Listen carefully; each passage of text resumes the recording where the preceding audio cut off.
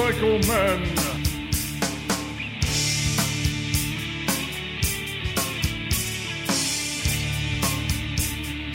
Hello, boys and girls, and welcome to episode 134 of the Motorcycle Men podcast. I am Ted, wrong way, here in the V2N Cafe in the corner booth, and welcome to another interview episode.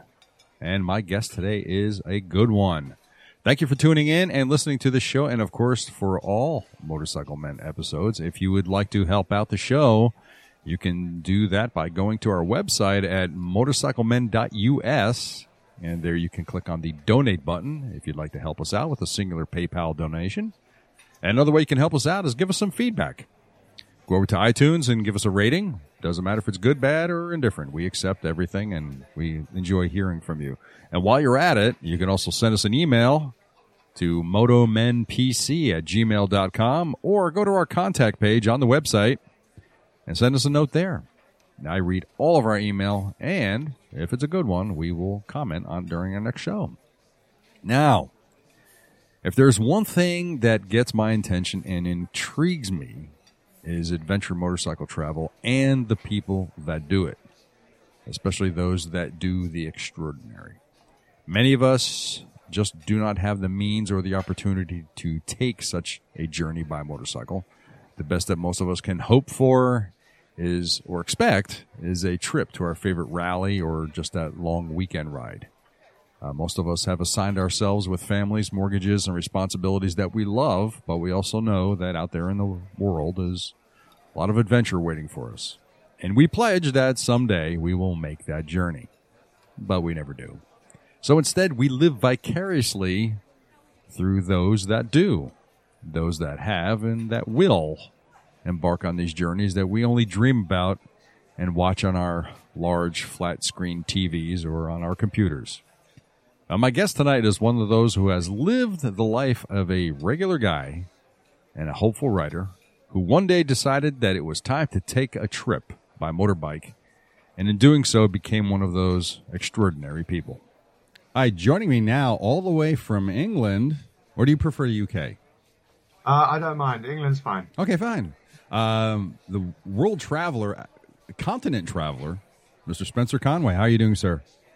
Hi. No, thanks very much for having me on. I do appreciate it. Look forward to having a chat. This is going to be great. I look forward to, my audience already knows that part of this interview started to happen and then didn't happen.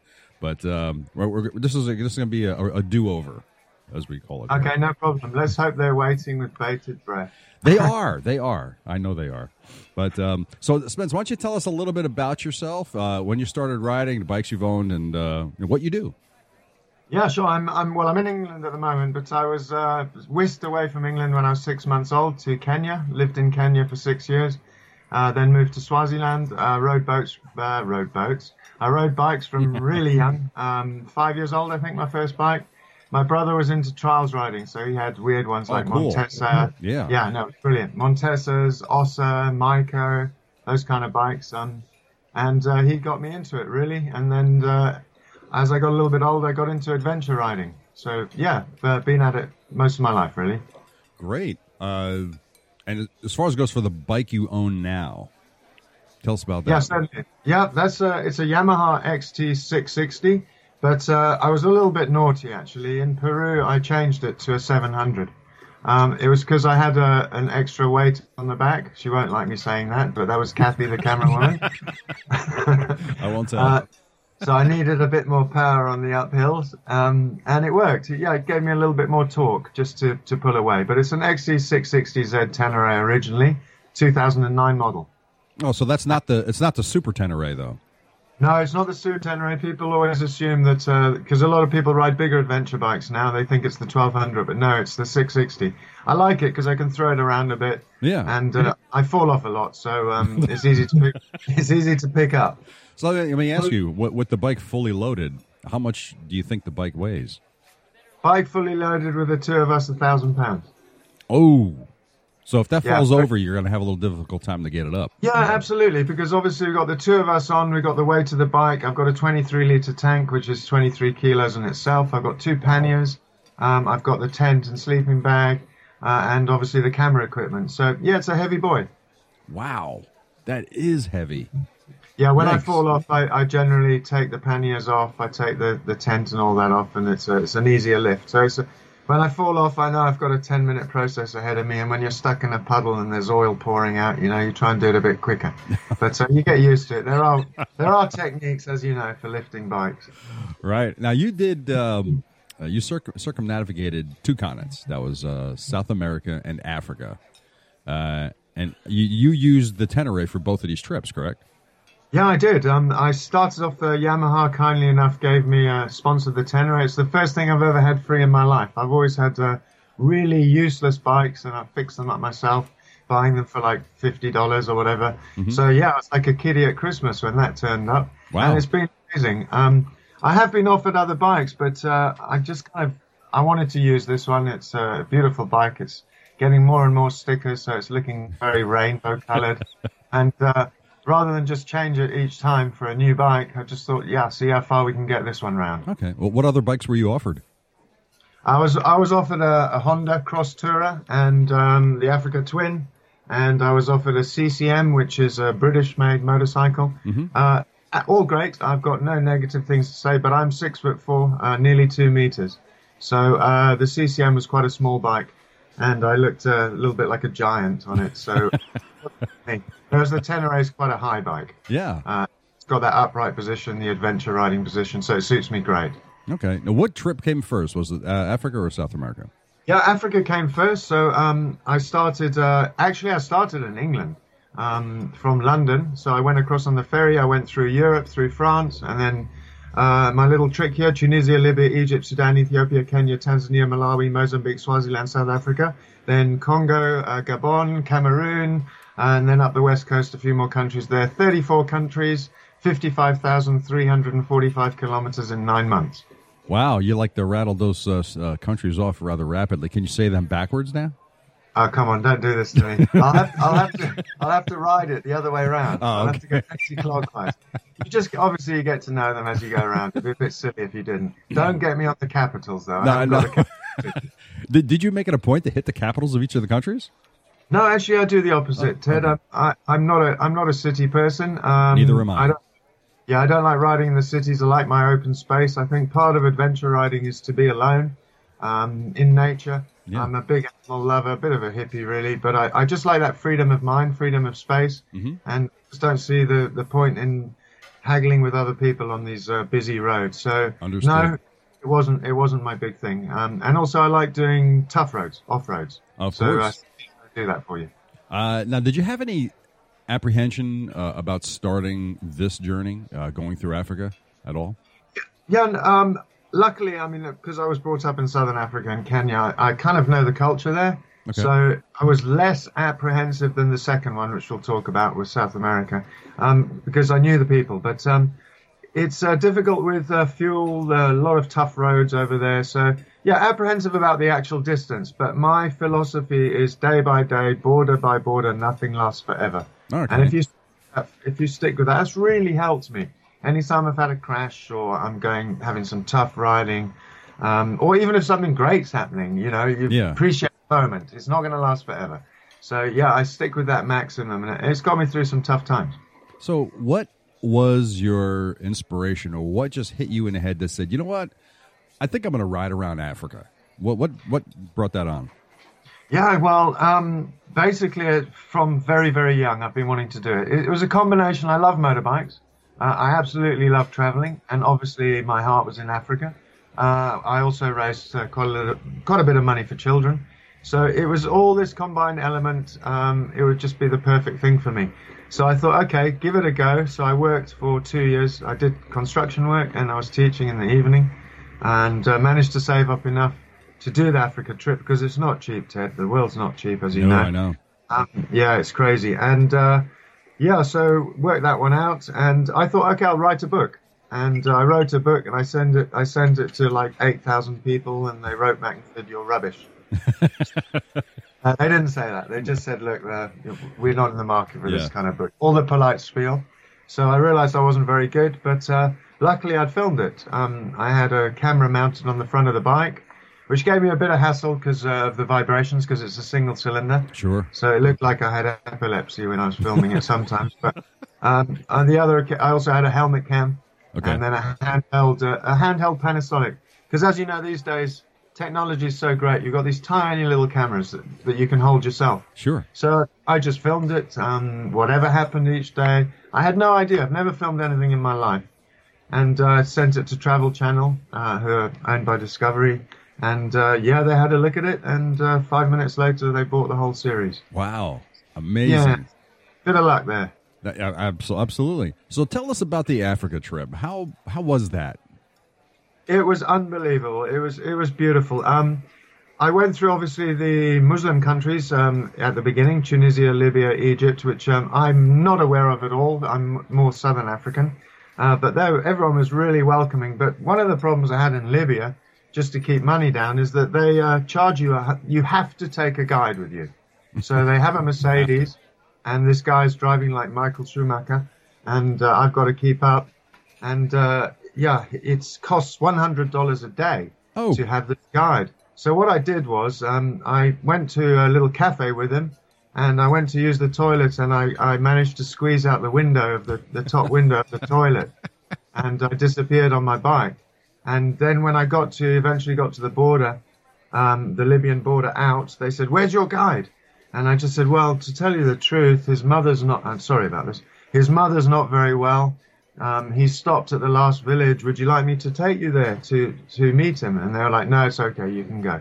So I managed to wangle my way out of that, but I saved $700 because it was another 7 days riding. Wow. Through the desert. Yeah, absolutely brilliant. I also went into the desert. I went to a place called the Qatari Depression during that particular route, and it's just nobody again. And I took loads of water and fuel, but I ran out of fuel. And sat in the desert, and I thought, okay, cool, this is one of those stories you hear about. They're going to find me a little bit skinnier and not very alive. But a guy, as happens, like in London, New York, a camel turned up, a guy on a camel, and he said, "No worries, I'll go get you some water." And he disappeared. I stayed another night, and lo and behold, he turned up. And he turned up on a motorbike with a little boy of about 5, holding a 10-litre drum of fuel and some water for me, and then he saw me back to the main northern road out of Libya. So, hey, absolutely brilliant. Cool people all the way around. Wow. That's a great... aside from that, you had mentioned of a little incident that you had later on in the trip when you were going towards southern Africa. You want to tell us about that? I presume we're talking about the shooting? Yeah, the shooting. Yeah, that's not a good thing to happen, really. I'm sure you're aware. Yeah. I was on the border with Somalia and Kenya, which is where they train Somali pirates. And it's a really cool road. But the problem is at the border, you have to go at Africa time. So when they say the bus is leaving at 4 a.m, the convoy is leaving, because you have to go by convoy. Oh. It's a 350-mile, 500-kilometer stretch of dirt. And they know, it's a little bit dodgy. But they took 4 or 5 hours trying to load goats onto the roof and et cetera, et cetera. And I went to the army. I said, "Guys, can I go?" And they said, yeah, you can go. And 15 minutes later, I got attacked. So I walked into it, Ted. It was my fault, Yeah. But 3 guys on a hill, basically. And I wave to everybody I go past, because in Africa there's big smiles all over the place. Sure. And this guy just lifted up an AK-47, a Kalashnikov, and started shooting, took out the whole back wheel. The brake caliper exploded, went through my arm, fell off, broke through ribs. But I was I guess it's adrenaline mode, I got back up. The tire had rushed off down the road like a snake. It was just pinged straight off. So I rode off on the rim, went into the bush, lay the bike down, and then ran away from the bike and lay in the bush again. And waited, I think, all night, 15, 16 hours. And just to add insult to injury, literally, it started raining. So I wasn't a happy camper. No, I guess not. Yeah, but to cut a long story short, I walked 15 miles or so, and I met this German priest who was really cool, but unfortunately he called the army, and they turned up all drunk and wanted to go back and see where I got shot. So that was a lot more scary than the original attack in a way, because it's 40 guys with guns waving them around, smelling of homebrew. But they didn't shoot me, but they did show me someone else who got shot on the way back.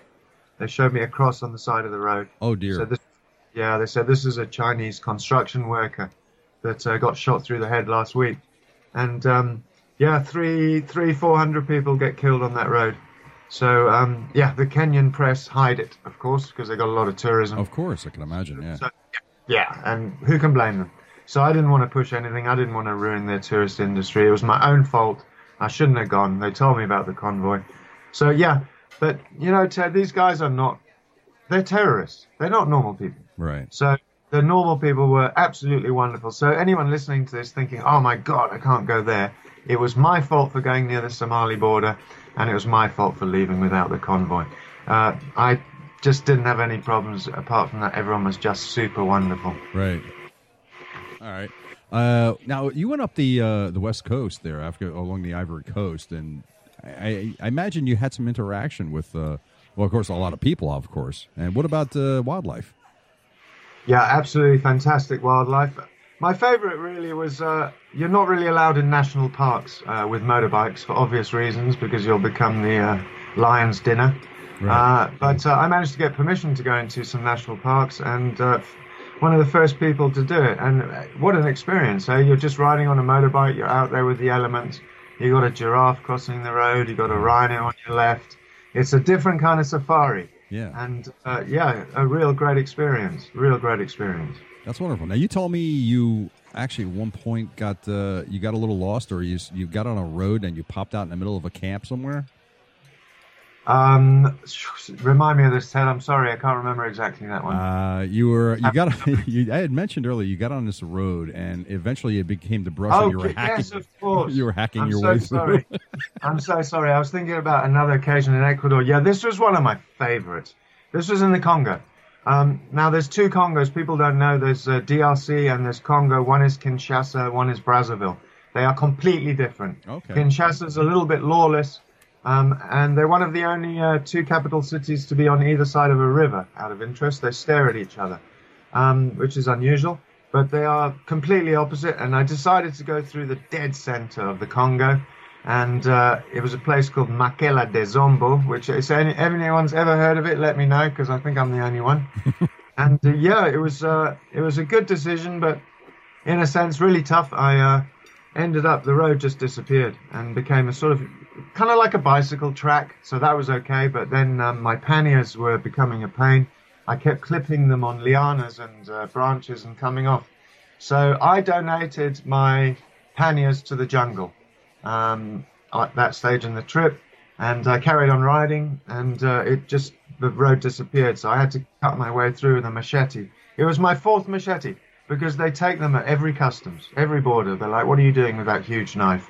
But they're very handy in Africa. And cut my way through, I think 10 hours, 10 Ks, something like that. Really? Wow. Yeah, leave the bike, cut through, push again.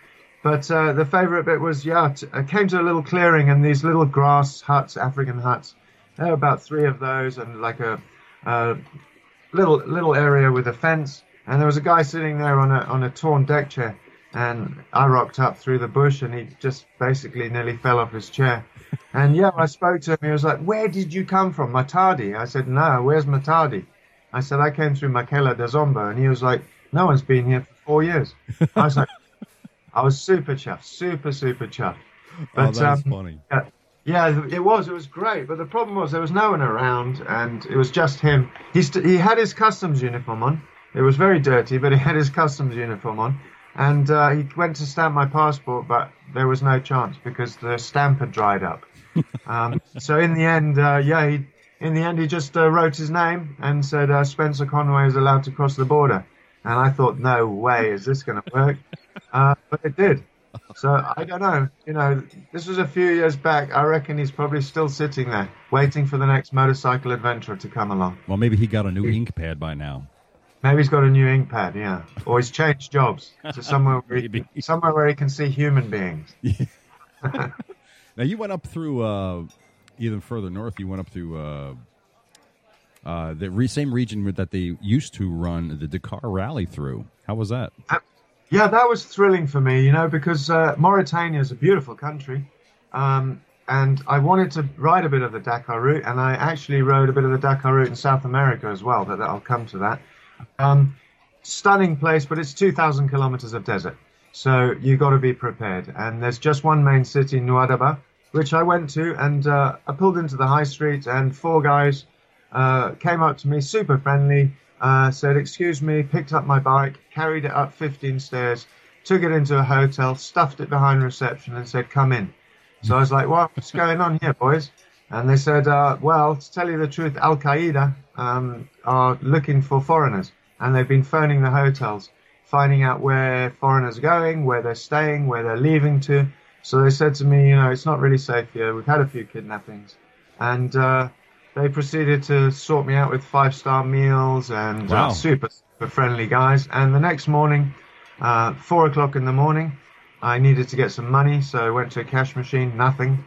So I was a bit stuck, so I went back to the hotel. They lent me some money, and I said, I'll pay you back at some point. They were like, don't worry. Managed to fill up with fuel and headed off 5 o'clock in the morning from there. But I think they were just being careful, really nice, being genuine. Because, I met people along the way, didn't have any problems. But a stunning ride, but no shade, of course, not a single tree to be seen. So you need to be prepared for those kind of things. Tell me about the vehicle inspection that you had to get. I'll tell you what, it was a guy phoned me up because in England it's called an MOT, and it means that you just get your car checked before it's cleared to go on the road. So I had to put my bike in after the Kenya trip, and this guy phoned me up, and he said, Mr. Conway, I just want to say this because it's the first time I've ever been able to say it in my life, and I'm probably never going to say it again, but you failed the vehicle inspection test because there's a bullet hole in your swing arm. So I actually went down there. I went down there to where they were doing it. It wasn't far from my home. So I went down there to have a chat with him, and we were filming it and sticking our fingers in the hole and everything. I asked him if I could put a motorcycle sticker over the hole, but he said, no, I'm sorry, we've seen it now. Anyway, it would have compromised the strength of the swing arm and probably would have snapped on another trip. So yeah. But I think he enjoyed that. They also said that various bugs and sand were jumping out of the motorbike while they were fixing it. So I imported a few illegal insects as well. How did the bike perform on that whole trip? Yeah, it was brilliant. You see, the thing in Africa, it's sand. Obviously, it wears everything away. It's so abrasive. So, you've got to clean off the bike when you go through the deserts. Obviously, your air filter, just blow it out. The chain, of course, cleaning, just general maintenance every 3 days. Just make sure you just keep it up, like a sensible rider, really. Right. And no problems. Obviously, the bike doesn't like getting shot, so I had a few problems with that. Had to get the brake calipers, the frame on my panniers, everything was rebuilt by a Kenyan dude that helped me out. They let you use their workshops over there, which is great. Yeah, you just pay $, and you can go in and. Health and safety over here in England, you wouldn't even be allowed over the threshold. But in Africa, they really like it. And you work together. And when you're working on mechanics with someone else, you build up a rapport. It's problem solving, and you make friends like that. Yes. But the bike was absolutely superb. And, that particular trip, 55,345 kilometers, maybe 10, 15 flat tires. That was my biggest problem. So really? I'm a real expert. When it got so ridiculous that when the front tire went flat, I was just, yay, this is brilliant. It's the back one. It's the back one that's the nightmare. That you sit around for hours jumping up and down on it, trying to break the bead. But I learned a nice little trick. You just use your side stand of your motorbike. So you pull the motorbike up on its side, and then you pop the side stand down onto the edge of the tire, and it breaks the bead. Oh, there you go. So you don't have to jump up and down on it like a monkey. So yeah, I thought that was a great one. Did you have to replace tires, or did you simply just use the same ones over and over? No, I fixed them. I mean, on one occasion, I had a tear in my tube. I've got tubes on that occasion, and it was probably 5 centimeters long. So all I did was I sewed it up with a needle and thread. Like you would a shirt. Wow. Along the length of the cut, and then I put a small patch over that section, and then I put a bigger patch over the top, and it held out. I did on one occasion carry a tire, but I just thought this is ludicrous. I've got this big tire sitting on the back. I do see a lot of adventure riders with tires. I firmly believe you don't need to carry tires with you. You can always make a plan. You can buy these Chinese tires. Yeah. Biscuit tires which last. They'll get you to the next place. Let's put it that way. I just don't see the point in carrying one for 15,000 kilometers in case you'll need it once. So I made that decision to give up on that. Now, is it just a matter of picking the right line when you're going down these roads, paths, trails, so that to avoid any damage onto the tires? Yeah, no, absolutely. But the thing is, in Africa, there's a lot of debris coming off trucks and things like that. Oh. Petrol stations is also a problem. There's a lot of nails. There's a lot of bits of metal. So, you go in, you get petrol, you drive out, you got a flat. But on dirt roads, I mean, you get a lot of these hard red earth roads in Africa that have a lot of pointy stones sticking out of them. And you can just hit it at the wrong time. Yeah. Bridges as well. Bridges always have a little lip to them. The things are not constructed in the same manner. So it's just a case of getting to know the different road conditions. But right. You can't avoid it. You can't avoid it. So did Africa give you the expectations that you thought you'd have? Yeah, absolutely. I didn't know West Africa because it was French, and East Africa I know well. Mm-hmm. But I just found everybody super welcoming. The thing about bikes, Ted, I'm sure you know, if you've got a nice-looking bike or an interesting-looking bike, it's an immediate conversation starter. Oh, absolutely. So you can go off for a call of nature in the bush, and you come back and there's 5 little kids around it. You get them on the bike and give them some shots, and it's a great way of breaking the ice. It really is, having a bike. If you're in a car, you're a lot more anonymous, aren't you? Yeah, a little bit. Yeah, you obviously know that famous quote, if you're on a motorbike, you're in a film, but if you're in a car, you're watching the film. It's so true. Good. It is so true, because you've got the sights, the sounds, the smells, you're dealing with the road conditions. You can hear the bike. I mean, you get to know the bike so well that you turn it on, you're like, oh, something wrong today, whether it's the timing or whatever, and it just becomes part of you. I'm not the kind of person to name my bike and stroke it in the evenings and go, well done. But I'm proud of it now. I'm proud of it. Maybe you should start. Yeah, I should. So the big question everybody's going to be wanting to know is, what'd you do about food and your lodging? Yeah, I do everything on a budget. Everyone, I think, will be aware of Long Way Down, yes. The Ewan McGregor show, yeah. So the whole idea sprung from their program, was to do it the absolute opposite. So to do it on a budget, and I didn't have any choice, so don't forget, I'm just a normal guy. I don't have Hollywood millions. So it was to do it on a budget, to do it rough, to do it camping, and to do it solo. I don't have the money for psychologists and doctors and mechanics and support trucks. And I wouldn't have taken them anyway, because that's what I love. So the McGregor show was fantastic, but it was completely different. Yeah. So, yeah, I ate, I caught chickens, I caught snakes, these things called hyraxes. It's kind of like a rabbit, a weird-looking rabbit thing. And they've got cane rats, which don't sound so nice. They're not really rats. So, yeah, I ate what I could. But to be absolutely honest, my main nutrient was sardines. Wait.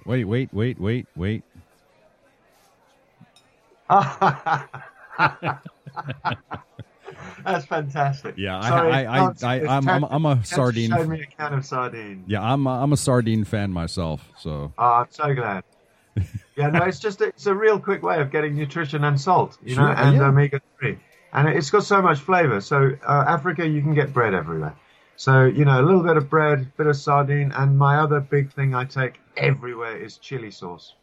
Of course. How can you go anywhere without chili sauce? No, absolutely. But I do on occasions get a bad stomach from it, because I tend to have probably 2-3 cans of sardines a day, almost every day. So yeah, not much chance of picking up women with fish breath. No, that's kind of a turnoff right there. How many cans of sardines did you travel with for the Africa trip? Okay, well, funnily enough, when I was in the Congo, I stayed with a Congolese lady. And she had an American husband, and he spotted me in the street, what you're doing here, etc. And they put me up for a couple of days, and I packed up. And then when I was leaving, I went to pick up my rucksack, which goes on my front. I never put any rucksacks on my back, because it's easier to steal. Oh, sure. And Yeah, I couldn't hardly lift my rucksack. She put 22 cans of sardines. So I had to say to her, "Hey Grace, this is really nice of you, but I'm on a motorbike. I'm not in a truck." So yeah, I left a few of them, and then I gave them to kids in the street as I was going. But I normally carry at least three cans with me all the time. And that gets you. And are sardines readily available?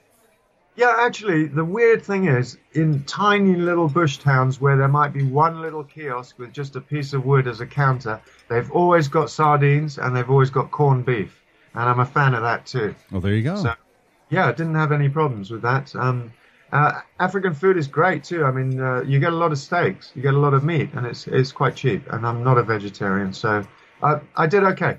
And camping, you just set up. You just get into a routine. 4 o'clock, you find a place secure. If I didn't feel super secure, I didn't put the tent up. Right. Because I made the mistake of buying a neon blue tent, which you could see from 50 kilometers away. I wouldn't do that again. It would be green next time. Yeah. But yeah, so you set up tent, you make sure everything's organized before dark, and then you barbecue your sardines, so you got hot ones instead of cold. So, aside from the rare a moment where someone would invite you in to stay in their home, you camped pretty much all the time. Yes, I camped for 267 nights in 1 year, so it's pretty much most of the time. How was the weather with that? The weather was fine. In 1 year, I had 3 days of rain. So, that's it, really? Yeah, I timed it well because I kind of knew the climate around, so I knew if I left England in November, headed down the east coast, I'd be hitting summer all the way around if I timed it right. So yeah, I didn't need any wet weather gear, and also it's warm there, so sometimes you like the rain. Yeah, it's true. Excellent. Now let's talk about South America. Sure, absolutely. Did you go right to South America from Africa, or was there a pause in between? Yeah, no, there was a pause in between because I went back and I wasn't sure what was going to happen, but got the program sold and then decided that South America was going to be the next one. So, ended up doing the whole of South America. I started in Bogota in Colombia, and I went Colombia, Ecuador, Peru, Bolivia, Chile, Argentina, Uruguay, Paraguay, Brazil, Suriname, Guyana, French Guyana, Venezuela. So, yeah, all 13 countries. Which is not quite a circumnavigation because a couple of them are inland, but I just thought, oh well, if it's 11, I may as well go to all 13. Ended up, doing 58,013 kilometers, which is longer than the Africa trip, and people are going to be wondering why. So maybe I should tell you. Yeah, you're going to get into that very soon. To many people, South America is somewhat of an enigma because we don't really know a lot about it except from what we may hear on the news, how unsafe it is and all that.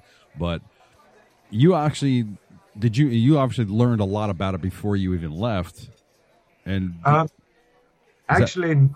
at all. Really? No, I didn't look up anything. I don't do that. I prefer to go with an open mind. It's the same thing you're saying about the dangers and that sort of thing. I don't believe in reading Foreign Office websites and warnings on the internet because. When we spoke privately, I said, you just won't go anywhere. You just won't go anywhere. The scaremongers out there. So, I mean, you get cliches like Colombia. All people think about is cocaine and Pablo Escobar. But every country's got more than that to them, So I wiped that aside. I did have more worries than Africa, I've got to be honest, because I was not familiar with the culture. I hadn't met many South Americans, whereas I lived in Africa for 20 years. But it was wildly beyond my expectations. Everyone was just wonderfully helpful. And really lively people, really lively, especially the Brazilians. and you did, and again, here in South America, you camped as you did in Africa. Yes. Yeah, absolutely, I did. Now, did that offer any different challenges than you had in Africa? No, but you follow the same sort of routine. You just make sure your tent's zipped up all the time until you're ready to dive into it, and then you zip it up again really quickly, and maybe spray repellent all over yourself, all over the tent. So for nasties. I mean, of course, I got spider bites, various other things. I got nailed by a bullet ant, actually, Ted, which is the highest I've ever jumped in my life. It's if anyone wants to Google it, it is supposed to be the most painful bite on Earth, apart from a certain scorpion. And I don't want to meet that scorpion, I can tell you, because I was having a wee by the side of the road, and this bullet ant bit me on the back, and I've just never felt anything like it. It was like having sort of 20 cigarette burns on your back, and Wow. your body just heats up. I swelled up within 20 seconds. And I just carried on riding, but it went within 2 days. It was gone. But so the similar sort of things. You got to worry about animals, got to worry about insects, but safety. I felt a lot more relaxed in South America. No kidding. But I did. But having said that, it's more difficult to find campsites because in Chile, Argentina, they're quite organized countries, and they've got designated areas where, things are fenced off, and I don't want to go into private property because I don't believe in that. Right. So if I saw a farmer, I would ask. I did occasionally go to designated campsites, but it's not my thing. I like to wake up, open the tent, and you've picked your own view, and you've got nature, right away. So, I was good about it, yeah. How was going through Peru and Chile? Yeah, Chile is an amazing place. It's got a very famous road that bikers know called the Carretera Astral. Now, what this does is it crosses the Andes and it goes back and forth between Chile and Argentina. Okay. And you need to really go through 4 or 5 borders, so you're swapping between countries. But the thing about it is it's a combined road. It's got some tar and it's got some nice off-roading. Mm-hmm. So it's a good combination for all types of riders. But it's got these crystal clear blue lakes on either side of you. And the mountains, of course, with snow-capped peaks and condors and, the works, all the animals you can imagine from South America. A beautiful, beautiful place. But one animal that I didn't enjoy, one insect I didn't enjoy was a bee that decided to drink from my Pepsi Cola can at the same time as me. Oh. And it stung me on the lip. Which wouldn't have been a problem. I mean, I did look like Elephant Man. But the big problem is that I suffer from anaphylactic shock. I actually got bitten in the Seychelles and I had to be flown by helicopter. That's how serious it is. I have about 20 minutes to live. Oh. So I carry an EpiPen and an adrenaline pen. So I inject myself in the leg. And within 10 minutes it's okay. But the idiot that I am, I didn't have it. So I said to Kathy, my girlfriend and the camera woman, I said, I'm feeling a little bit under the weather. I'm just going to jump in the tent. So I got in the tent and she just thought, I better go check on him. And she turned up and I was unconscious. So I was told all about this afterwards, obviously, because I was unconscious. These 2 guys, Chilean guys, dragged me by my feet, pulled me out, threw me into the back of a pickup. And I stopped breathing on the way to hospital for about 25 seconds, 30 seconds, they told me. And then it was 4 minutes to the hospital, which was just pure luck. Right. They sorted me out. So now I carry the adrenaline pen. There's no point dying twice, is there? No. And always cover your Pepsi can. Always cover your Pepsi can. Actually, I should have learned that from Nigeria because everybody does cover their drinks with a coaster. Yeah. Instead of having a coaster on the bottom, they put it on the top. Yeah. Right. Oh, wow. Was there any part of South America that was challenging to you? I had a big problem with altitude. I've never really been at altitude. I didn't face that in Africa, you see, because they don't really have massive mountain ranges. Right. Whereas in Peru, you're talking 5,023 meters. I went up Tungarahura volcano. And I was trying to get over to Death Road in Bolivia. And you've got to climb over 5,000 meters there. And I was riding up and I got a big slap on the back of my helmet. And my girlfriend, camerawoman, said, "You're driving really badly." So I said, "What are you talking about?" She said, "I think there's something wrong with you." So we got off the bike. We had a little altercation. And I thought, no, we're going to carry on. And then I was putting my gloves on and I found it took me like a minute. And I thought, hey, there is something wrong with me. Okay, I had the headache and, breathing problems. It's like you're trying to breathe through syrup or something. But that doesn't worry me. What worried me was riding dangerously. Right. So we turned around and we went back and we tried it again the next day and I failed again. So on the third day, you can cut this out if people are morally against it, but a guy gave me coca leaves, and he said, chew these, and then he made me some coca tea, and I sailed over that mountain. Not high, but it clears the airways. Yeah. And I got over. So it works. It works at altitude. I mean, the indigenous Indians have been using it at altitude for many, many generations. Not just for energy, but also to help with altitude sickness. So if anybody knows, they know. I prefer doing that than taking some tablet that they've invented in England that I don't even know what it is. Yeah. So, sorry about that, guys, if you're against. It got me over the mountains. You got to do what you got to do, right? Indeed. You know, it's funny thing is I was watching Top Gear one time, and I'm sure you're familiar with Top Gear. And the hosts were actually in pretty much the same region you were. And they were taking Viagra to get over the mountain. Okay, interesting. Yeah, but you have to consider I was with my girlfriend, so I don't think we would have got much motorbike riding done. So now, did you stash a whole bunch of cocoa leaves for that remainder of that trip? No, I knew that it was legal. So I just I didn't worry about having it on me, but I got some more when we went over the Andes again. Because when you're circumnavigating South America, you will have to go over the Andes 4 or 5 times because the mountain chain runs, as you know, from north to south. Sure. So there's always going to be a time when you go over. I think I crossed it 5 or 6 times. Wow. So for our listeners, Now you said 5,000 meters. Yes. That's the equivalent of roughly 16,000 feet. It is. It's as tall as Mount Kilimanjaro. It's as tall as quite a few mountains that people challenge themselves for, and you must obviously be aware that mountain climbers are going at a much slower rate. Sure. They're acclimatizing.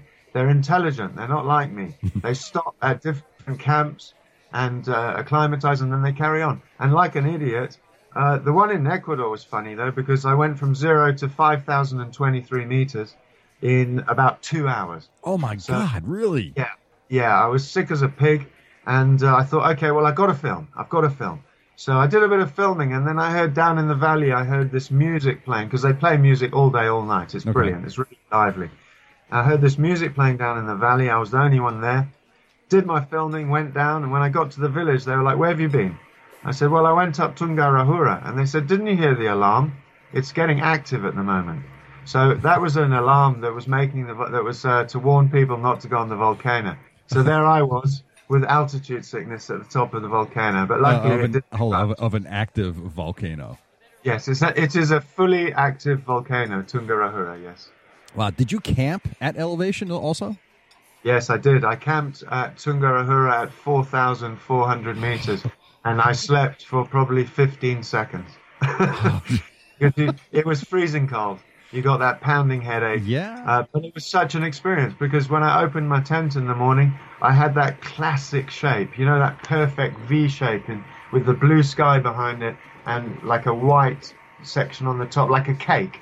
Just like when you're a child, how you imagine a volcano to look like. It was what an experience. So It's worth it. It's absolutely worth it. Now, the highest I've ever been on a mountain was nearly 12,000 feet. Which is high, too. Right. Now, at that altitude, what I can tell my experience is normal breathing is okay, but the moment you exert yourself, I mean, walking or anything, there's no air.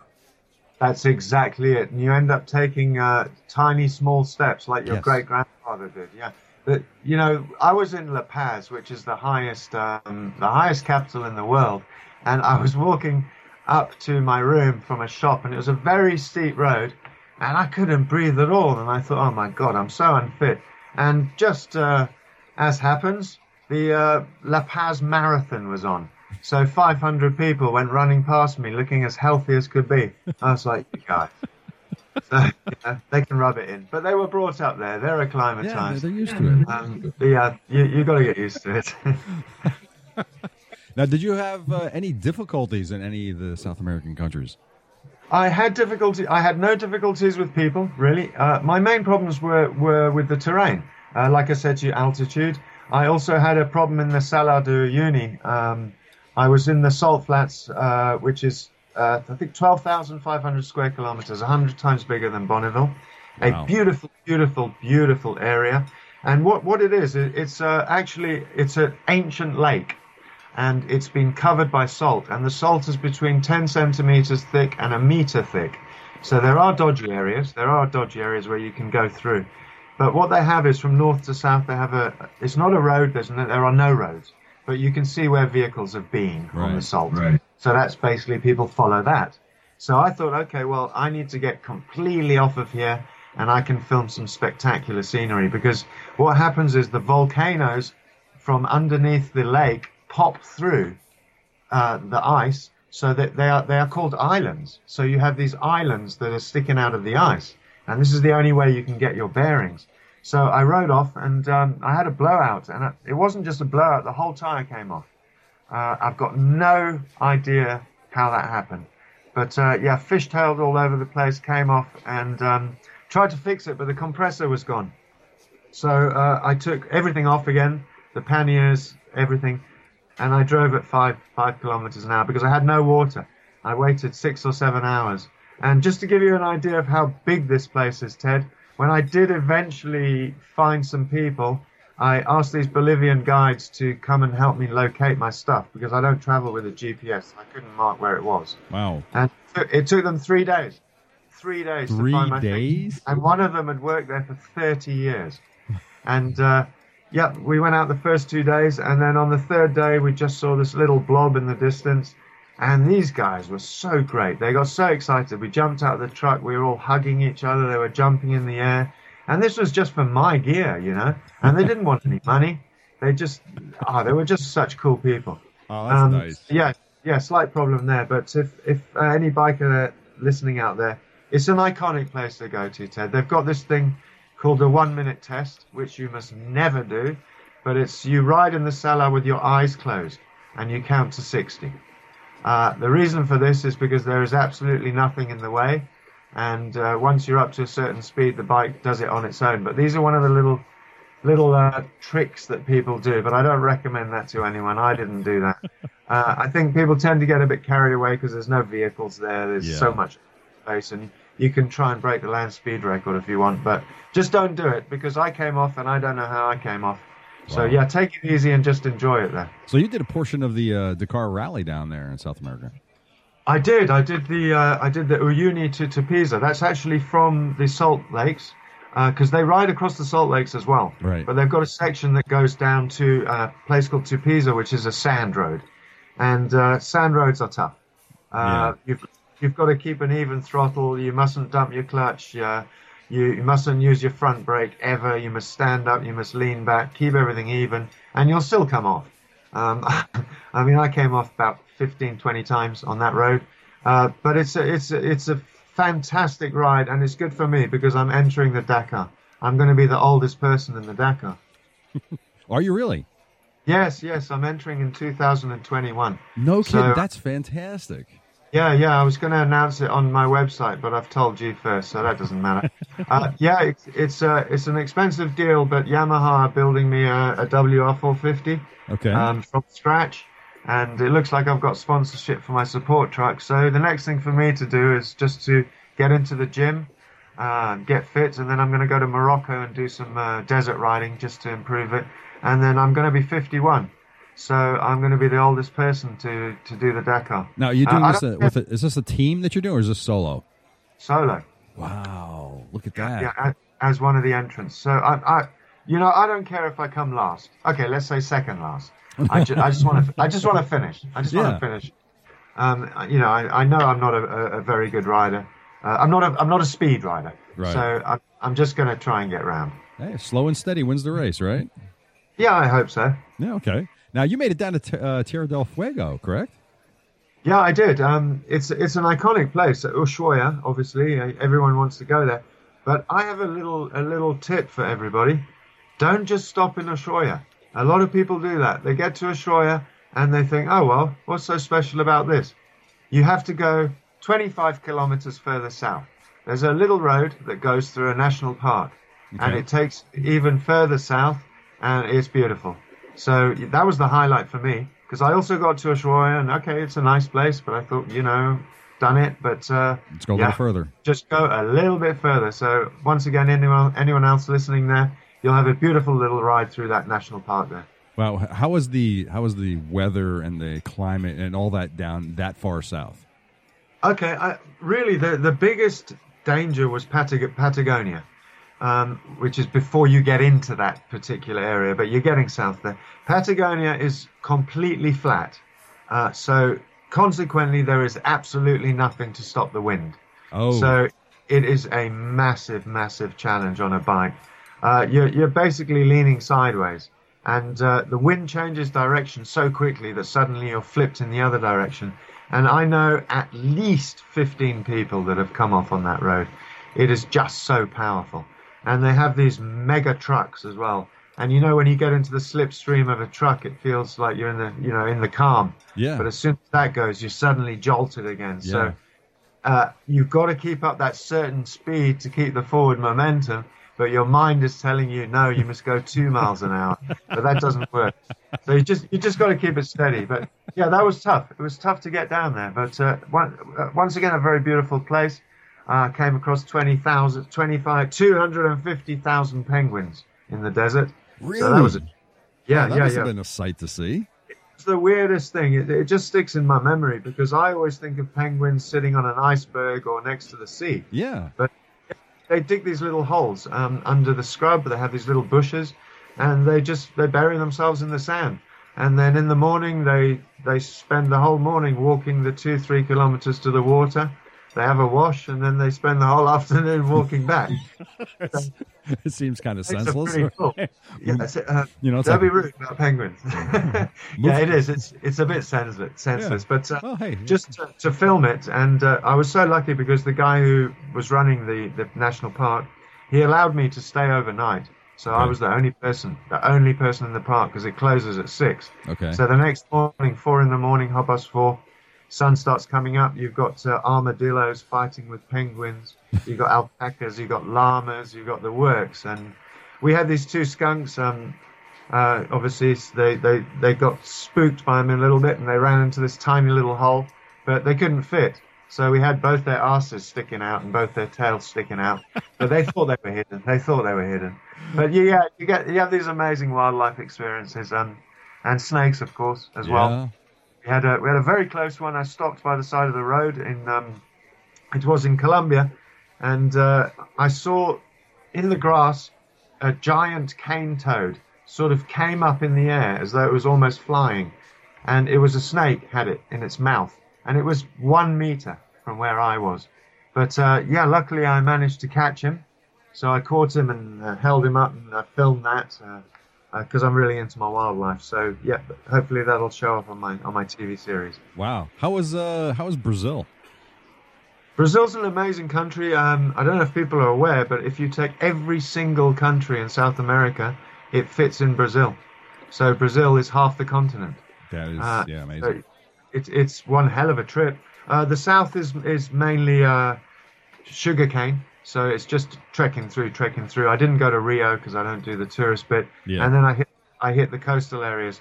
But the highlight for me was going through the Amazon, through Belém, which is the gateway to the Amazon. It's a city which is so amazing because before the city was built, it was mango. It was a mango jungle, basically. Okay. And the planners decided that they were going to leave it as full of mangoes as they possibly could. So it's like no other city in the world. It's got mango trees 4 or 5 stories high all the way down all the streets. And it creates this beautiful smell throughout the whole city of mangoes. And obviously it makes it quite a green city. And then that's the one that you catch the ferry to go across the mouth of the Amazon. And if you consider it took us 48 hours on a boat, that's how wide the mouth of the Amazon is. So that was a real trip. Wow, so I'm looking at Street View right now on Google Maps. I'm looking at Street View, and by golly, there's a bunch of mango trees everywhere. Yeah, no, it's an unbelievable place, and also there's a section which is great that bikers should know about called Ghost Road. I don't know if you've heard of it, Ted. It runs from basically from Guyana, the tiny country Guyana, all the way through the Amazon to Boa Vista and back into Peru. And it's called the Ghost Road because nobody uses it. It was built by Brazilian soldiers in 1974, Okay. but they just left it. So the jungle is taking it over. It's got about 25 rickety bridges, you know, the ones that we love that are just poles, basically. Actually, a friend of mine, Simon Thomas, a couple of years back, he's an adventure rider as well.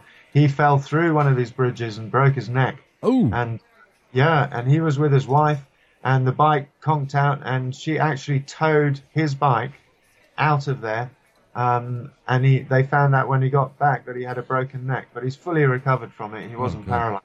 And they'd warned me about that road. It's 800 kilometers of dirt and what used to be asphalt. But because it hasn't been touched since 74, you got potholes, you know, your whole bike can go inside. So, yeah, thrilling ride. It's 800 kilometers long? 800 kilometers long. Right through the jungle. Right through the jungle, and only one place to stay, and that was with the army. They had one army outpost. So luckily I was on there. But this was all part of a 12,000 kilometer detour I had to make, Ted. Yeah, well, tell us about that detour. Well, I went to Venezuela, which is the place I'm most proud of, and I think the place I love the most. But the border has been closed for 3 years, since 2014. The only border that's open is the southern border, Boa Vista, and I managed to get in there, and I went through the center of, obviously everybody told me, you go to Venezuela, within a day you'll be naked, within 2 days you'll be shot. You know, and it was like that, everybody I spoke to. And funnily enough, in Venezuela, you'd go to a town and they'd go, listen, Spencer, we are really, really nice here, but if you go to the next town, they're really dangerous. And you go to the next town and they say the same thing about the town on the road. So it was like a follow-on effect. But they all thought their place was the safest, and I had no problems there. But when I got to the western border, which is San Cristobal, Cucuta, going into Colombia, I was 235 kilometers from completing my circumnavigation, and I couldn't get out. They only have foot passengers because, unfortunately, they have 35,000 people a day trying to get out of Venezuela. Really? Yeah. They've got no money at the moment. I mean, I managed to get a bit of money, but it filled the whole suitcase, and all I could buy was a Coke and a loaf of bread. So they're struggling. They're really struggling. I don't want to go into politics, but the people are staying strong. Petrol, for example, is free, but you've got to queue for 8 hours. Oh. So you have this weird setup where everyone's accepting it. So what they do is they bring out the beers, they have barbecue, which near a petrol station, beers and a barbecue, not very safe. No. But they make an occasion of it. You know, the queue is going a mile, 2 miles down the road, so they all just get chatting. They even get days off work so that they can get petrol. And when I turned up, I got my petrol, and he said, okay, you can go. I was like, how much? He was like, no, petrol's free. So they've got this weird setup there. It's got its problems, but I loved it. It's a beautiful, beautiful country. So then I came to the border, and they said, okay, look, speak to the head of the army, which I did. I spent 3 weeks, almost 3 weeks, and I got out. I managed to get out with my bike. The Venezuelans cleared me, and then I got to the Colombian side, and they said no. So I said, listen, man, can I at least come into Colombia on foot and get myself a tire? So they said, yep, okay. This was one security. But I went and bought the tire. On the way back, I covered it in water, and then I rolled it in the mud. So that if it was a different customs officer, I could say, no, this is an old tire. It's one of my friend's tires. I walked across the bridge. They said, no, you're not allowed to import goods here unless you got the permit. So I was quite peed off about that. So they sent me back, but then I met a guy with one leg, and he said he was a smuggler, and he said he'd take my tire, he'd go underneath the bridge, he'd go through the river, he'd go across the jungle, then he'd come out the other side. So he stuck it over his neck, and he hopped across through the jungle and came out the other side waving to me. So I had a one-legged smuggler helping me out, which was really cool. How did you finally get out of Venezuela? Yeah, well, I had to give up eventually. So I retraced my steps all the way through Venezuela, and that's when I went on that ghost road, 12,500 Ks detour, and back in through Peru again, and through Ecuador, and then back into Colombia, where I finished. So really, really crazy trip. Yeah, it added another quarter if you think about it, because I did 58,000, but 12,500 of it was a detour. So I'm just wondering if you know anybody, or if there's anyone out there that's done a longer detour than that. I can honestly say that I have not. Okay, I'm glad. Yeah, took 2 months, but wouldn't have had the experience we had. This is true. With nature and the beauty of the Amazon. So yeah, everything happens for a reason. Yeah. Now you camped as well in South America. Yeah, I did. Not a problem there, but on one occasion, I knew it had happened to me. A herd, it's not really called a herd, but it's all I can think of. A herd of mosquitoes decided to attack me. And No.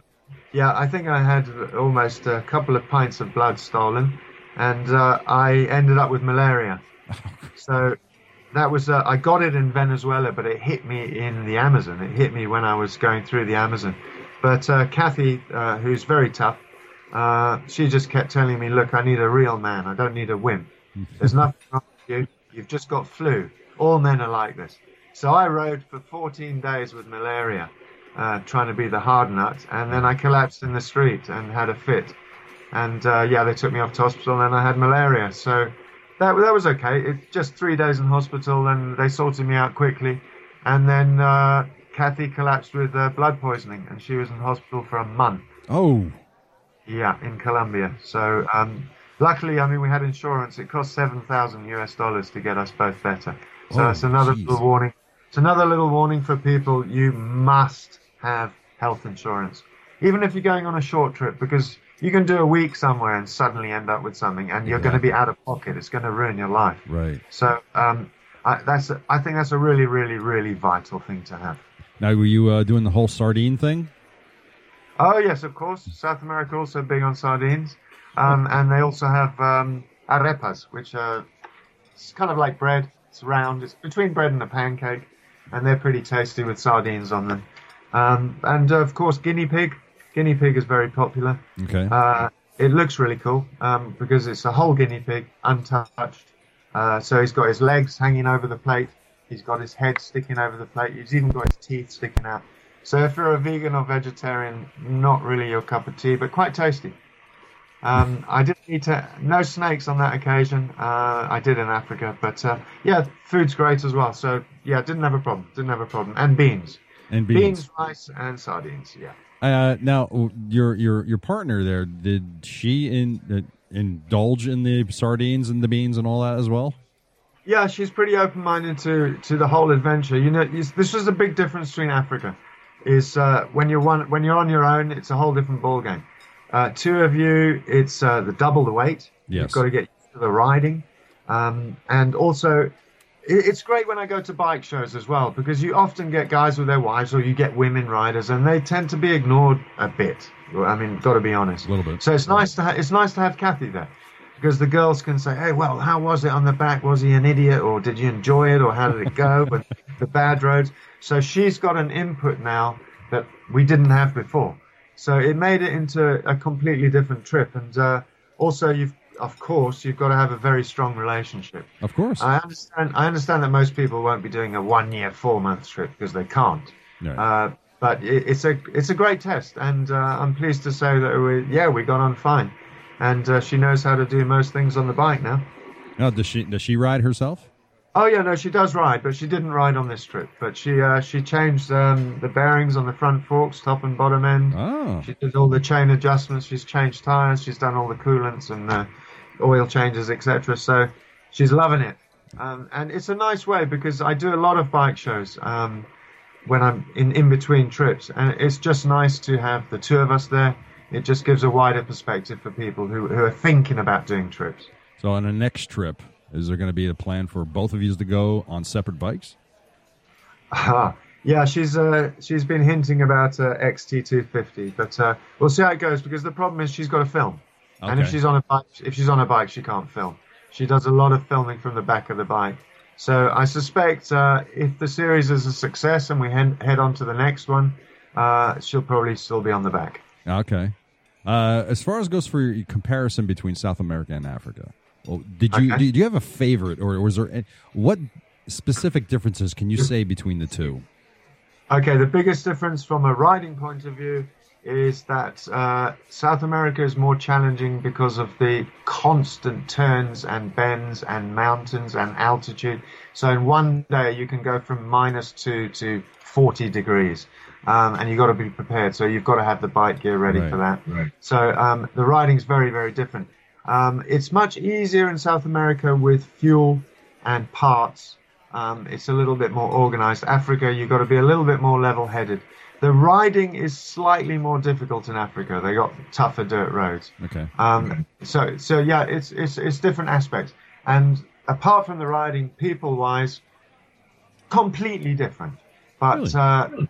But welcoming. I've really got no complaints about any of them. I really think that everybody's cool. And if you start off being polite, I think I might have spoken to you at another time where I said I think the most important thing is to respect the speed of life that other people have and the manners that they have and the culture that they have. For example, I've seen it myself. People are in such a hurry in the modern world, they'll walk into a shop and go, coffee.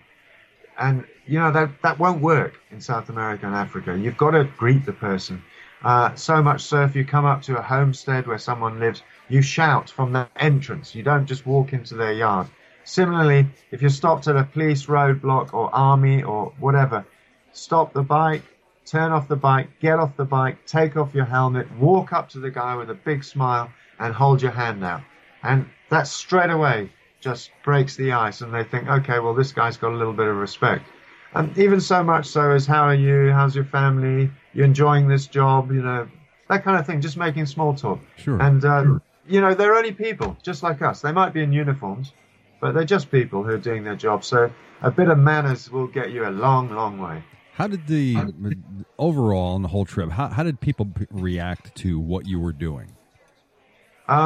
Yeah, people were very, very interested. I mean, it depends where you were. Argentina, more developed, so they're more used to seeing a few more bikes. Sure. Places like Bolivia, certain places we went, the children ran away from us.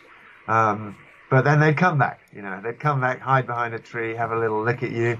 And, eventually you'd have a crowd of, 50 people around you. But as I said, the bike breaks the ice. And we're from South Africa also, so that's quite unusual for people. Right. They haven't met many people from South Africa, so that also breaks the ice.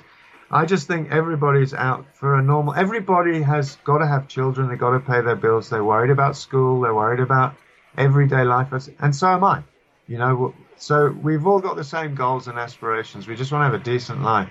And I don't think any of us really want to fight. No. So I just stay positive, Yeah. Now, were there any parts of either South Africa or Africa period and South America that was your favorite and you would love to do again? Sure, it's so difficult. I like the really tough roads. So I mean, I'd like to go back to the Congo and maybe explore the jungle a bit more. Venezuela, I'm waiting to see what happens. I'm also considering moving to Venezuela or Colombia. Really? Selling my house here and being based from there, which means if I'm in Colombia, I can start my third circumnavigation from Colombia and have a base there. England is beautiful, but I'm an outdoors person, and you've got 9 months of cold, and you can't do much riding. Great people, but it's not quite the place for me. And also it means we can start the next trip, go through the Darien Gap, and then do Central America, and then do the USA and Canada and Alaska. So probably a two-year trip on the next one. Oh, that's nice. Of course, course, I'm coming to visit you. Excellent. I'll be waiting for you. But you can also go back to the Congo and visit the guy at the shack to see if he got that new stamp. Exactly, and see if I can get it stamped again. Absolutely. Or a handwritten note. Or another handwritten note. So now both of these... I just want to keep it going. My ultimate aim really is I've done loads of research, Ted, and as you know these days, everybody's done everything. People have been around the world 15 times. Nick Sanders 7 times around the world, fastest person around the world. Right. Someone walking around the world with a pancake on his head. I don't know. Whatever you think of. I mean, I know a guy that crawled on all fours from the south of England to the north of England. So, people are trying to find things out of the ordinary. Sure. But when I did my research, yes, people have been all over and people have been down the side of one continent, but I haven't come across anybody who's actually circumnavigated every single continent. So for some strange reason, I set that as my goal. So I'm hoping within 10 years, I'll have done it all. Excellent. And of course, you'll have stories for us on that, I hope.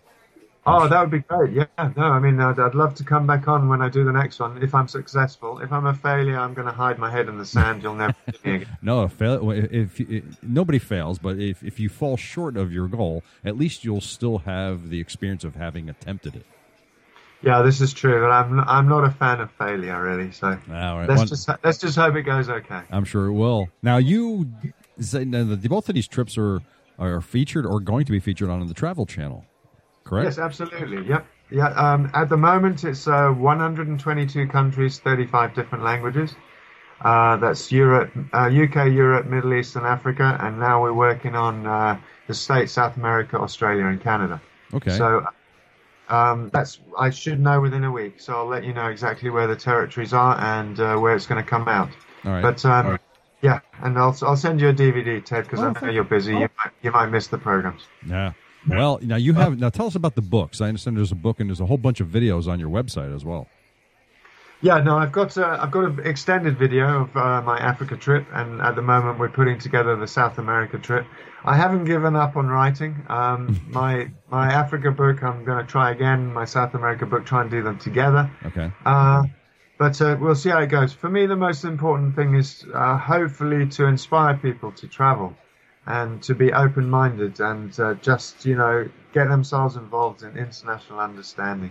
Because sitting at home, even if you're planning a one-week trip or a weekend trip, it's adventure. It's adventure. As long as you're out of your comfort zone that people. I know people can't do what I'm doing. I feel very privileged. But everyone's got a life. They've got families. They've got jobs. They've got mortgages. They've got money. Sure. So I feel very privileged. But what I'd say is, if you're going to Morocco for 5 days, just live the hell out of it and enjoy it. Oh, yeah. Because that's what adventure is. So one question I didn't ask you, and I wanted to touch on this before we close out. How many hours per day did you ride? I would say probably only 3 or 4 hours a day, Ted, because we're filming. So you're stopping and you're setting up shots, and you have to ride back, get a shot from the mountain, get that kind of thing. And I'm a firm believer in taking things slowly if you have the opportunity. Of course. I understand that some people are on a schedule, but I just think I might never, ever, ever see this road again. Right. So if I'm rushing past at 100 kilometers an hour, the only thing that I'm focusing on is the road. And number one, it becomes more dangerous because you've got no idea what the other drivers or riders are going to do. Yeah. Number two, we wanted to get some footage. So 3-4 hours. On occasions, we did, longer trip. Like if you're going over a mountain pass and it's getting dark, we did some 10-hour days. But safety is always an issue for me. I prefer to be a snail. I understand. What was the cutoff time? Like what point during the day you said, okay, we're done for the day. Let's set up the tent. Yeah, 4 o'clock. 4 o'clock would be the time because the sun sets very, very rapidly, and by 6, within half an hour, it's dark. So I just wanted to have the tent set up, have my sardines out on the log or whatever, and be prepared. Make sure I knew my surroundings. I felt comfortable with it. I mean, on occasions I did pack up and move on and pick another spot. But you just play it by ear and see how things feel, really. But I love the solitude of it. For me, camping was a bonus. It's not a negative thing. And it's cheap. It's my favorite price. It's free. All right, so all total, how long were you on the road, and how many miles did you travel, and how many countries did you see, all total? Okay, it was in total 113,000 kilometers, and it was 34 countries in Africa and 48 countries on those 2 trips. But in total, I've been to 127 countries. And how long did this take you to do these trips? It took me 2 years and 1 month for the Africa and the South America trip. That is fantastic. Wow. I can only dream of something like that. So what's Yeah, no, so what's I feel next like- for you? Next is I've got a lot of shows. I've got the Milan Bike Show, Manchester Bike Show, London Bike Shows, various things here, like interviews, and just trying to get talking to other bikers, because I enjoy that side of things. I love the shows because you get to have a chat with people who have got the same interests as you. So it's the opposite of when I'm traveling. I get a bit of socializing done. Right. And then it's off before the end of the year. It's off to Colombia to buy a house and to get a mortgage and head on the next trip. Excellent. So how can people learn more about Spencer Conway and your travels? Yeah, absolutely. I have a website. It's www.spencer-conway.com. And I'm also on Instagram and Cheesebook or Facebook or whatever you want to call it.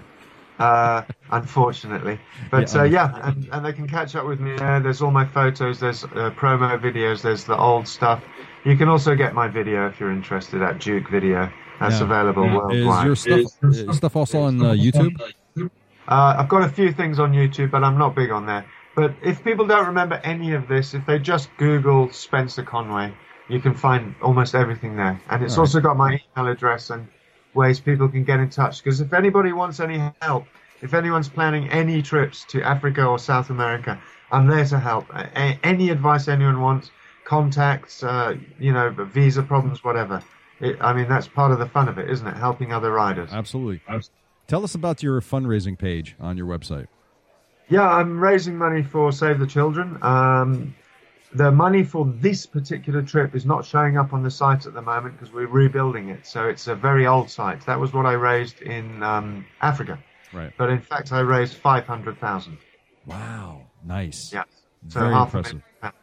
Yeah, no, it was quite a treat. I even ended up going to see the Prime Minister, which was very strange. Yes, a biker in number 10 eating cucumber sandwiches. I felt like a fish out of water. But apparently I was one of the top private fundraisers, so I felt chuffed about that. Excellent. And if you can just help one kiddie in Africa or South America, why not? I've got 2 children, so there you go. It's close. How do they feel about Daddy running off and doing these adventures? I think they're super happy. I think they pretend to cry, and when I've gone around the corner, they're like, "Party time!" Don't they all do that though? Yeah, exactly. No, at the beginning, when they were younger, when they were like 9, 10, they were not happy when I was heading off. But they're older now, 20s, so 20, 21. So now they just think you're crazy, right? Yeah, they think I'm crazy, and they got their own life to live anyway. Of course. All right. Well, Spencer, I want to thank you very much for joining me here on the podcast. This is absolutely wonderful to talk to you, and I certainly hope we get the opportunity again. Oh, thanks a lot, Ted. Yeah, please invite me onto your next show when I succeed in my next one. And thanks for supporting bikers, because shows like yours really help a lot. Thank you very much. Thank you for being on the show. All right. No worries. Take care. Take care. Thank you for listening to this episode 134 with my guest, adventure traveler Spencer Conway. So go on over to www.spencer-conway.com to learn more about his adventures, his videos, and where he went. There are photos, videos, and of course his donation page to help children in the regions that he passed through. And links to all of these will be in the show notes on the Motorcycle Men website. And speaking of things like websites and stuff, YouTube, go over there to the Motorcycle Men channel, and then you can listen to our shows there as well. And also go over to Facebook and check out Motorcycle Men Podcast on Facebook. We do have a Twitter page as well. Just search for Motorcycle Men Podcast. And we are on Instagram, though there's not much up there. So next week, we will be back in the V-Twin Cafe with Timbuktu and Chris the Joker. And our topic is going to be the hobby of Harley bashing and how it is bad for the motorcycle industry and, of course, for Harley Davidson. So don't forget to check out our fellow podcasters whose links you will find on our links page. And all of these podcasts and YouTube channels and many more out there do great things to promote and encourage our sport and our passion. And what we ask is that you go out there and you ride safe and speak kindly of motorcycles and motorcycle riders. And don't be a jerk. All right? So from Timbuktu, Chris the Joker, and me, Ted Wrongway, your host, thanks for listening to the Motorcycle Men Podcast, where we say stupid crap so you don't have to. Enjoy your ride, kids.